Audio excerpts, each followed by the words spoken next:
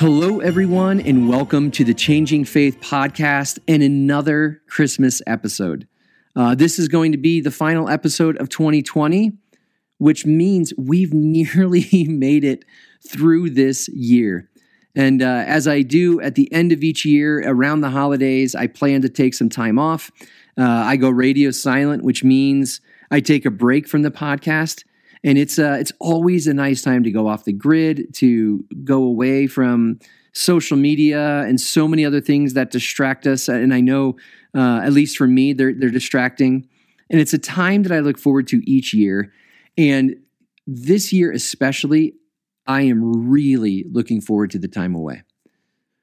But we still have today, episode 71, and we're going to explore an overlooked Christmas prayer. Now, this is a prayer that is just 2 sentences long. It's spoken by someone who's not seen as central to the Christmas story. But if you read Luke 1 and 2, his Christmas narrative, she's right there. She's right in the middle of things. She's the one that Mary goes to when Mary finds out that she's pregnant with Jesus, and she supports Mary. She almost acts as Mary's confidant. I'm talking about Elizabeth, and this is the mother of John the Baptist, the wife of Zechariah. Now, I talk about this Christmas prayer that's often overlooked because historically or traditionally, there have been 3 prayers, or they call so-called canticles or songs, and these 3 prayers surround the Christmas story. They are the Magnificat, the Benedictus, and the Nunc Dimittis. They're all titles from the Latin for the first words of the prayers. So the Magnificat comes from "my soul magnifies." This is the prayer of Mary after she is told that she will give birth to Jesus. The Benedictus is the song of Zechariah after the birth of his son John the Baptist. And the Nunc Dimittis is from Simeon. And according to Luke's gospel, Simeon was a devout man who had been promised by the Holy Spirit that he would see the Messiah before he died.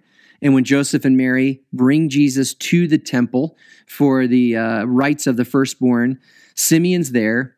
He takes Jesus into his arms and he says, "Now dismiss your servant," Nunc Dimittis. And so you have these 3 traditional prayers that all come from Luke chapter 1 or Luke chapter 2.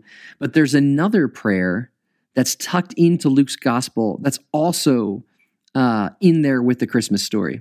And it's one that historically, to my knowledge, doesn't really get much attention. It's not even actually traditionally like a canticle or a prayer at all. And it doesn't have a Latin name. But if you compare the way that it's worded, it's very similar to the other prayers that are traditionally around Christmas. It's just much shorter. The prayer that I'm talking about is the prayer of Elizabeth found in Luke chapter 1. She prays this after she conceives and is pregnant with her son, who we know to be John the Baptist. And she says, "The Lord has done this for me. In these days he has shown his favor and taken away my disgrace from among the people." And so today, on this episode, I want it to be more a time of where we can reflect together on what these words might say to us. And so I want to offer just a few thoughts on these words and maybe some questions around these words. But to do all of that, we need to lay some of the groundwork first. And we'll do that by way of background, given what we know about Elizabeth and Luke. It'll help us understand more about her, and it will help us understand the religious world in which her and her husband lived. Then we'll come back to these words and consider a few questions together. So first, the beginning, like the actual beginning, like Genesis chapter 1. What we read at the end of Genesis chapter 1, after the creation poem, is the first command that God gives to humanity is to be fruitful, increase in number, and fill the earth. And there was a tradition among some of the Jewish sages that understood there was something significant about this command. And it wasn't just because of its place here that it's where we realize this is the first command given to humanity in the sacred text. They said there was something significant about this because this command has to do with life, and life comes from God. And here God says to the humans, "I give you the power to create life. I give you the power to bring forth human life." And there's something here not just about responsibility or having to obey this command, There's something here that was observed by the ancients about the power that is given humanity to bring forth life, to create life. That this command brings with it something sacred, because life in the Jewish tradition is and was the highest and most sacred thing on this earth. So this then, for many, is considered a sacred duty. This is not just any old command. It's a sacred duty because humans have the power to bring forth life. Humans are given the command and the ability to bring about the most sacred thing on this earth. The second piece then, for a little bit more background and to understand Elizabeth's story, I want to fast forward from this first command to when the people of Israel are in Egypt. Now, if you know the story, at the end of the book of Genesis, we learn that Jacob and his sons go to Egypt and settle down there. And in time, their population grows, and the writer of Exodus tells us that the king of Egypt, whose name is Pharaoh, begins to get nervous about the population boom of the Hebrew people, the descendants of Jacob and his sons. And they decide, as a way of controlling them, to force them into slavery. And we know that the slavery of the Hebrew people lasts for 430 years until finally the people are liberated and they leave Egypt under the leadership of a man named Moses. And when they leave Egypt, they organize themselves into a nation. And in their ancient context, part of organizing themselves into a nation included the addition or the appointment of priests. And the writer of Exodus tells us that the first priest chosen by God was Moses' older brother, named Aaron, or Aaron, depending on how you want to pronounce it. The first priests were Aaron and Aaron's sons. And Aaron was not only just any old priest, Aaron would be the first high priest, which, according to the sacred text, is a place of dignity and honor. And we learn later that the descendants of Aaron would be forever the priests for the people of Israel, which means if you're a descendant of Aaron, you're a priest. Now, this was no small thing. To be a priest was to be in a position of honor and a place of respect.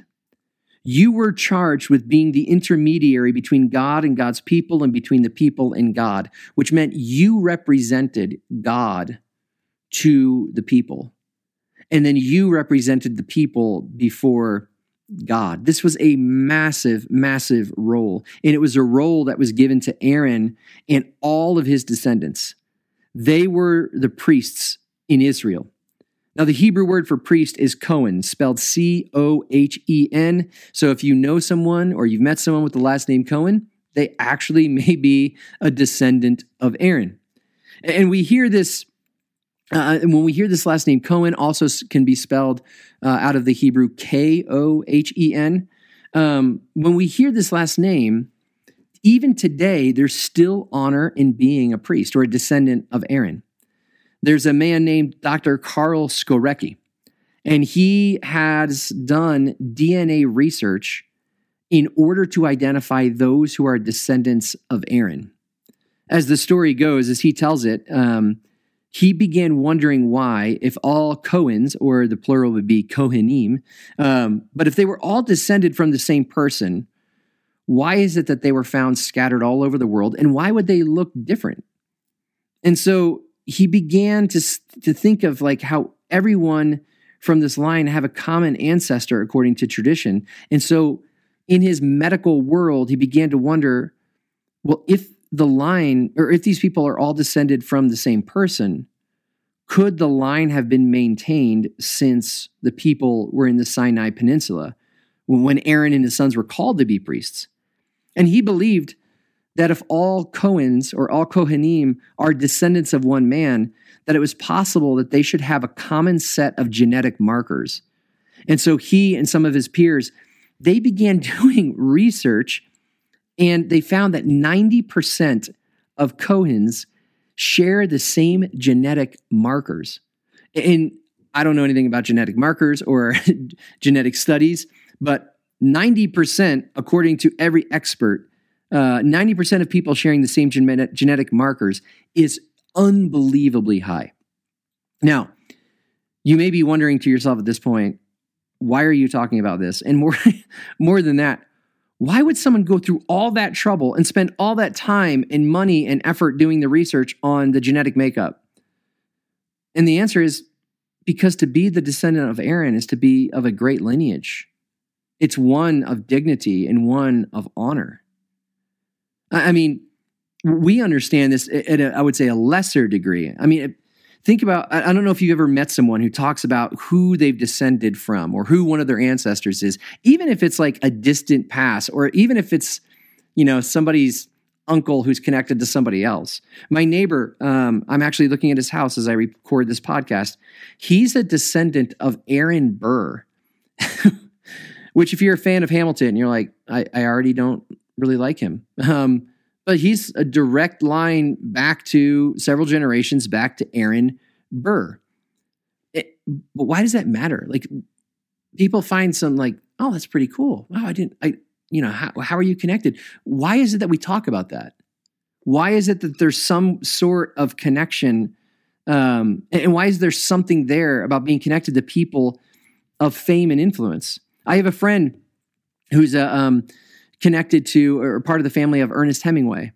And he and I have talked about this, and I was excited to tell him that my paternal grandfather and Ernest Hemingway were good friends and used to go hunting and fishing together. But why is it that we talk about this? And it's almost like there's something in us that seems to like knowing where it is we come from, especially when that connection goes back to people who had fame or honor or dignity. And for Kohanim, for Cohens, for the priestly line of Aaron, it was and it is the same thing, but even more so. Now, you may be wondering at this point, okay, wait, why are we talking about priests? Well, we're talking about priests for the same reason we talked about the first and sacred command given to human beings about being fruitful and increasing in number and filling the earth, because we need to lay some groundwork to understand the background of Elizabeth. So now that we've covered the sacred command and talked about the priests, now that we've done that, let's talk about what we know about Elizabeth. At the beginning of Luke's gospel, the first thing we learn about Elizabeth is that she was a descendant of Aaron. She's a daughter of Aaron, which means she would have been known as a Bat Cohen, which simply means the daughter of the priest. Bat, the word for daughter, Cohen, the name for priest. Now, to be a priestly daughter or to be a Bat Cohen, it wasn't just a title.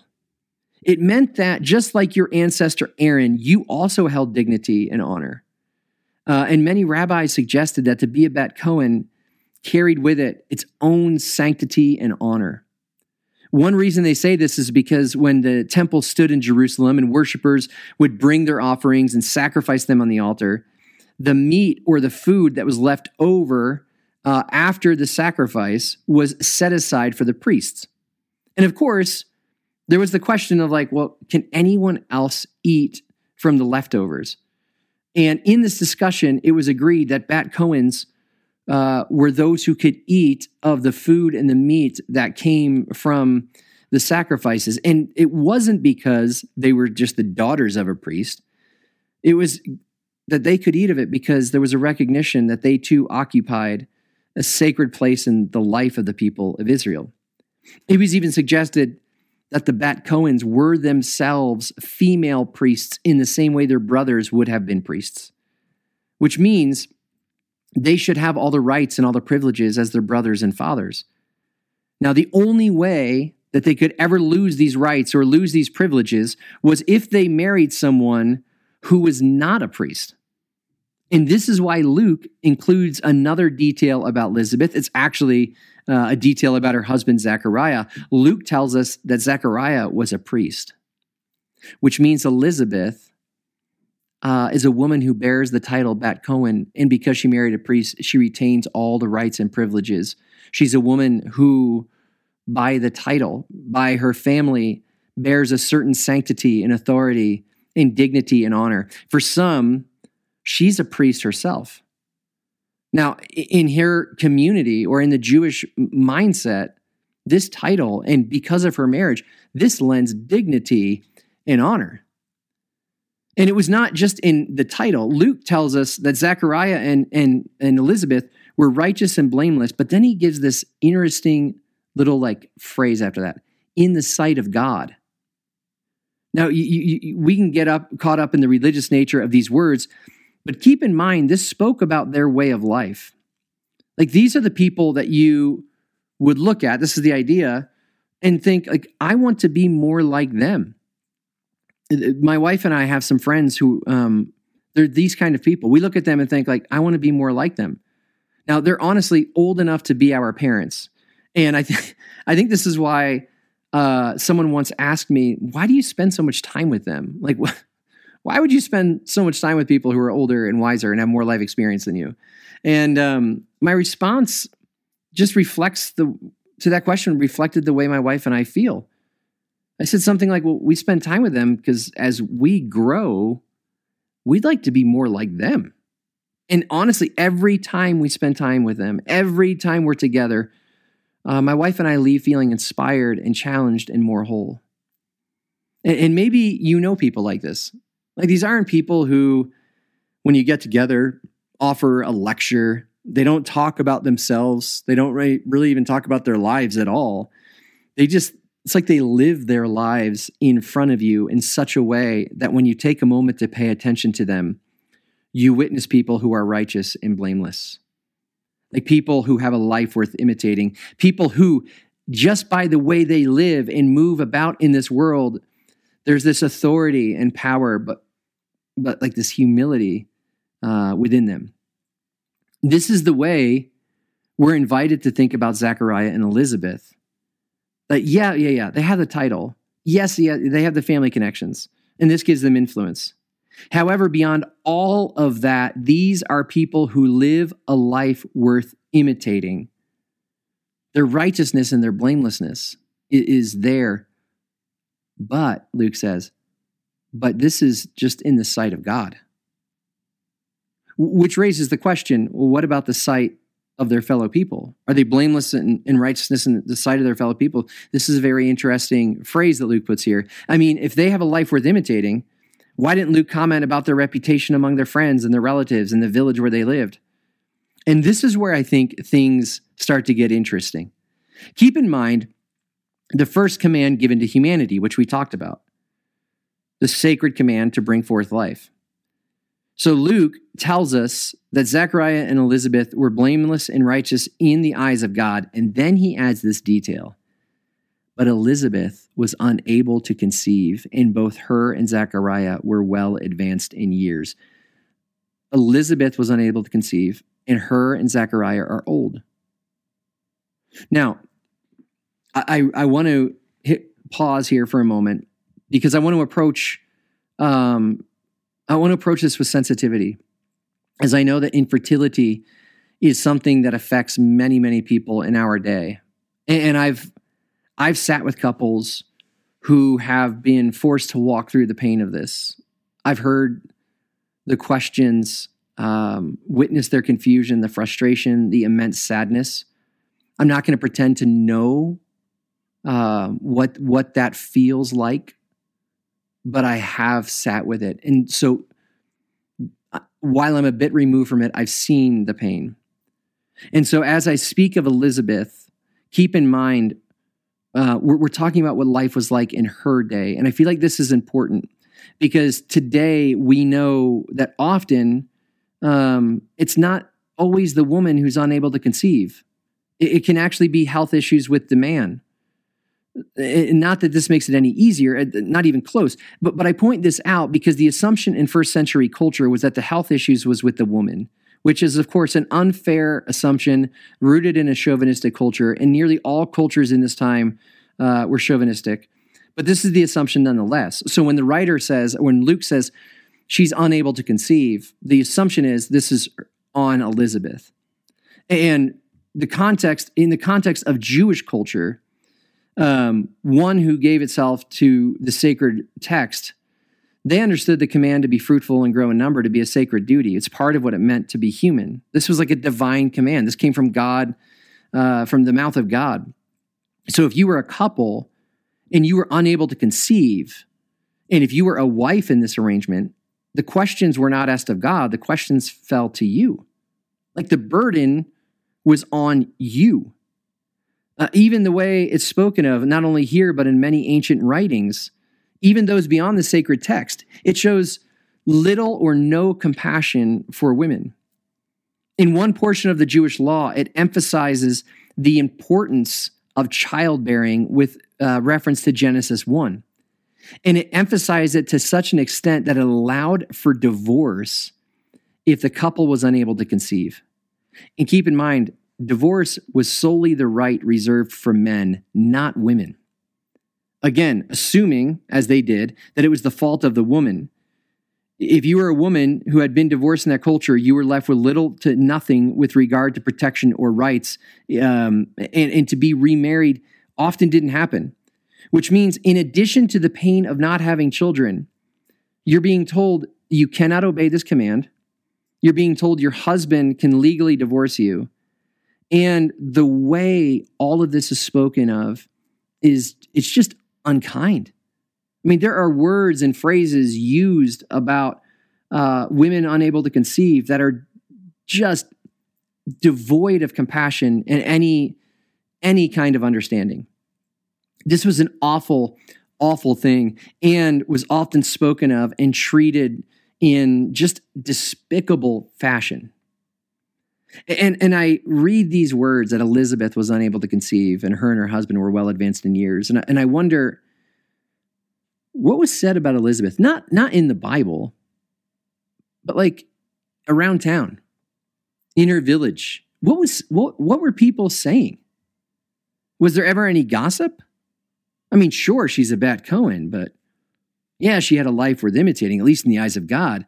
But did anyone ever say, hey, why do you think Zechariah and Elizabeth don't have any kids? I mean, after all, it's a sacred command, and for some reason they've chosen not to. Or maybe there's something we don't know. And I say this because one thing I know is that humanity has not changed that much over the centuries. We like the latest information on what's happening with people. As the ancient Jewish proverb goes, gossip is like choice morsels. They go down into the inmost parts. The writer of that proverb is saying, as humans, we nourish ourselves off the latest rumors. We nourish ourselves off of gossip, which one of my favorite definitions of gossip is truth inappropriately told. Like we nourish ourselves off this. And even if it's true or not, that begins to matter less and less, because if we don't have information, we can supply the imagination. And in this context, it stands to reason, based on other religious writings, that there were many, or maybe just some people who believed in situations like this, that bad things, like being unable to conceive, happened to people as a result of their displeasing God. Now, we can roll our eyes and be like, oh, I can't believe they would do that, but we still do this at some level. Like we assume that if something unfortunate comes our way, that it maybe is a result of something we've done wrong or God is punishing us. And one observation, by the way, about that kind of thinking is anytime we believe this is the case, let's just be clear, we're talking at that point about karma, not about grace. And as much as that is true, we still do this often, and it was the same in Elizabeth's day. How many people wondered just, what is it that she might be hiding? You see, there was a belief in their religious context that said, God will never give you a command without also giving you the power to fulfill and obey the command. Which means if you could not fulfill a command, then the question is, what's going on? And so how many people wondered in their minds, or maybe even out loud, do you think Elizabeth has a dirty little secret? Why has Zechariah chosen to stay with her? Is there something he knows that we don't? Or maybe it's not Elizabeth, maybe it's Zechariah. Maybe she knows something about him. I wonder if, and of course, on and on it goes. And of course, you have Elizabeth. You have Zechariah. Like, I wonder what's going on in their heads. Now, I don't know if you've ever been the subject of speculation or gossip or the target of rumors. I can tell you firsthand it hurts and it is painful. And there's this sense of wanting to defend yourself, but it feels pointless. And it is pointless because the news spreads faster than you can chase it down, which means you can't keep up. So you just watch these things go and there's nothing you can do. Years ago, before my family and I moved to Denver, there were rumors swirling about me between a couple of different churches after I had planted a church. And the churches that helped us launch, there was obviously people were excited about it. But apparently, it just things got messy in the church. And it ended up with my getting fired. And I got fired because two people began planting the seeds of rumors about me.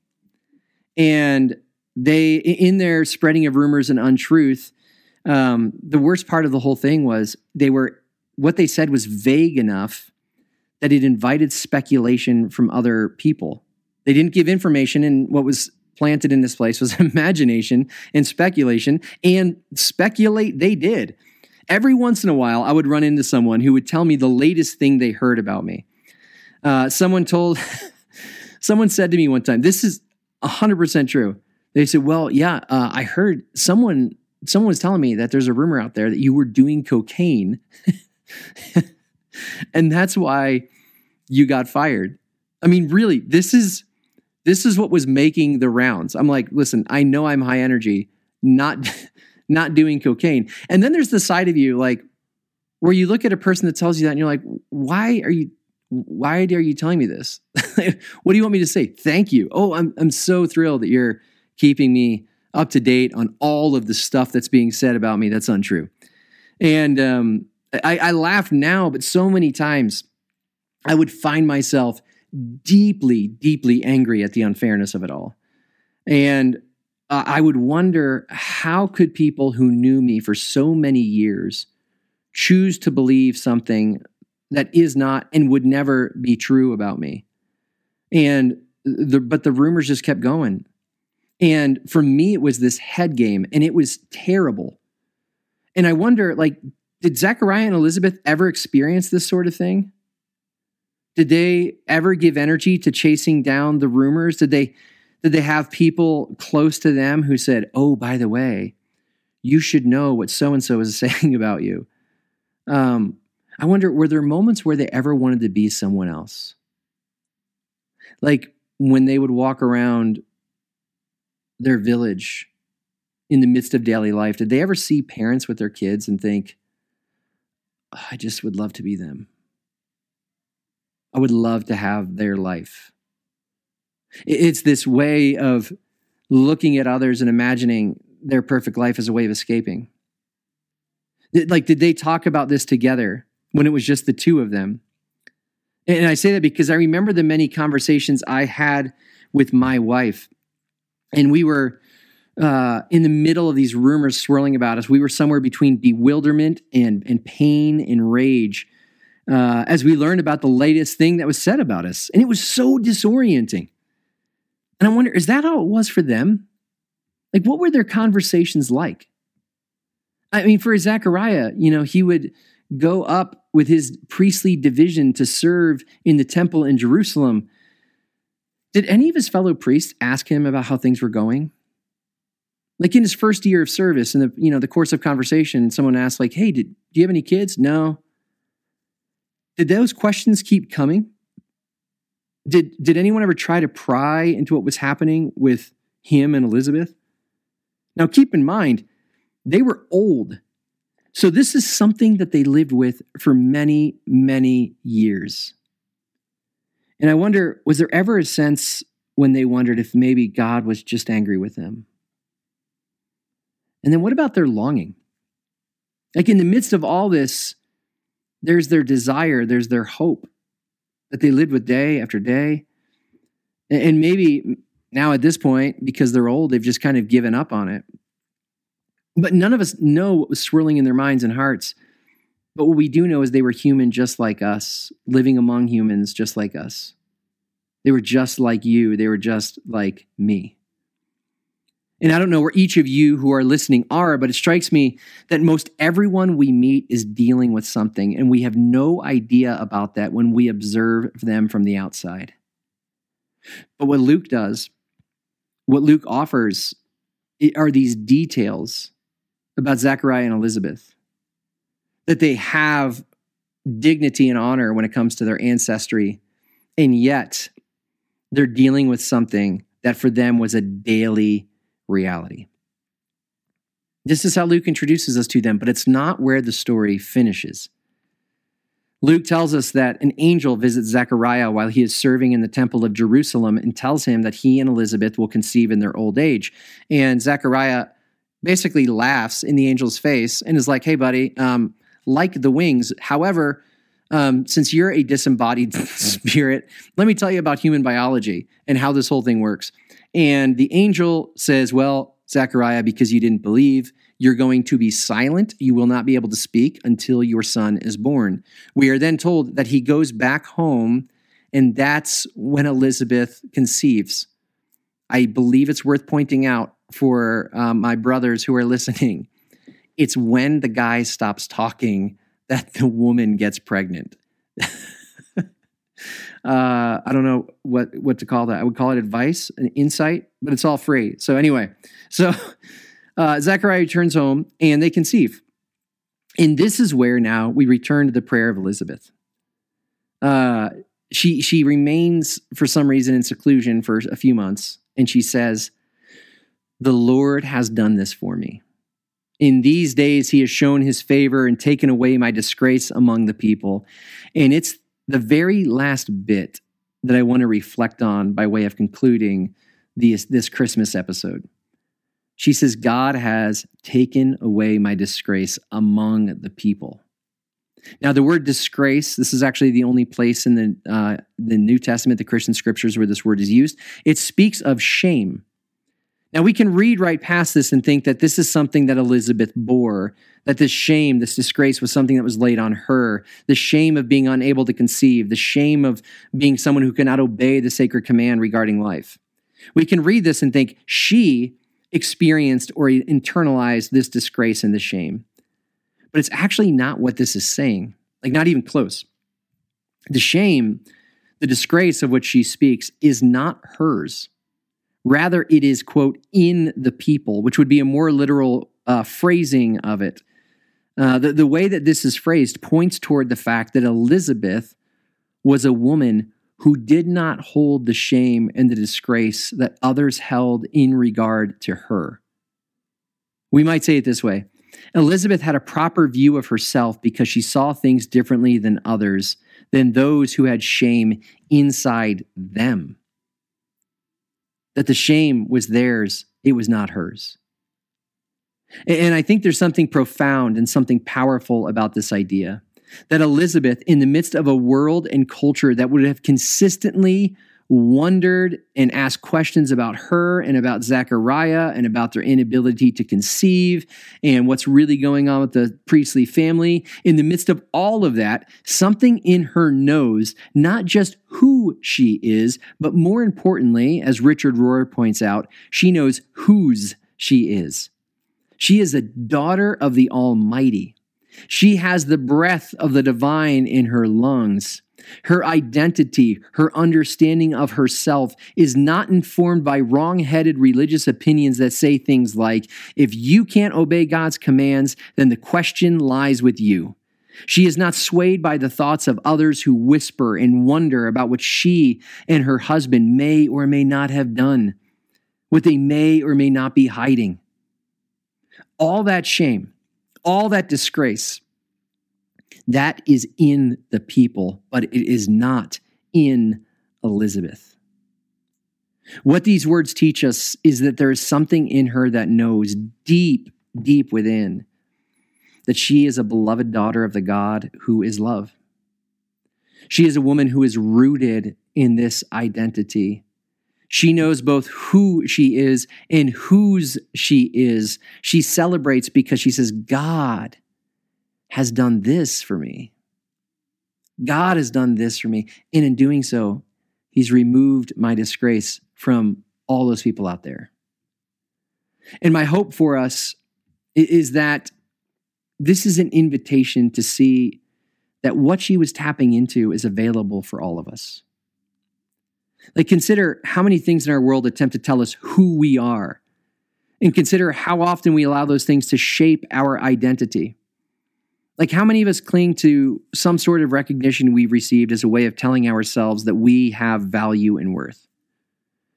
Like, how many of us replay old tapes about all the things we are not, or all the negative things that we believe ourselves to be, the messages that plague us, patterns of thinking that move along well-traveled synapses in our brain that whisper to us, telling us something that we are not. There are so many forces at work telling us who we are, telling us who we are not. So many forces, by the way, that come from a negative place, attempting to keep in our minds all the things that are wrong with us. And likewise, the things that feel positive are the things that we use to tell ourselves that we are, in fact, worth something.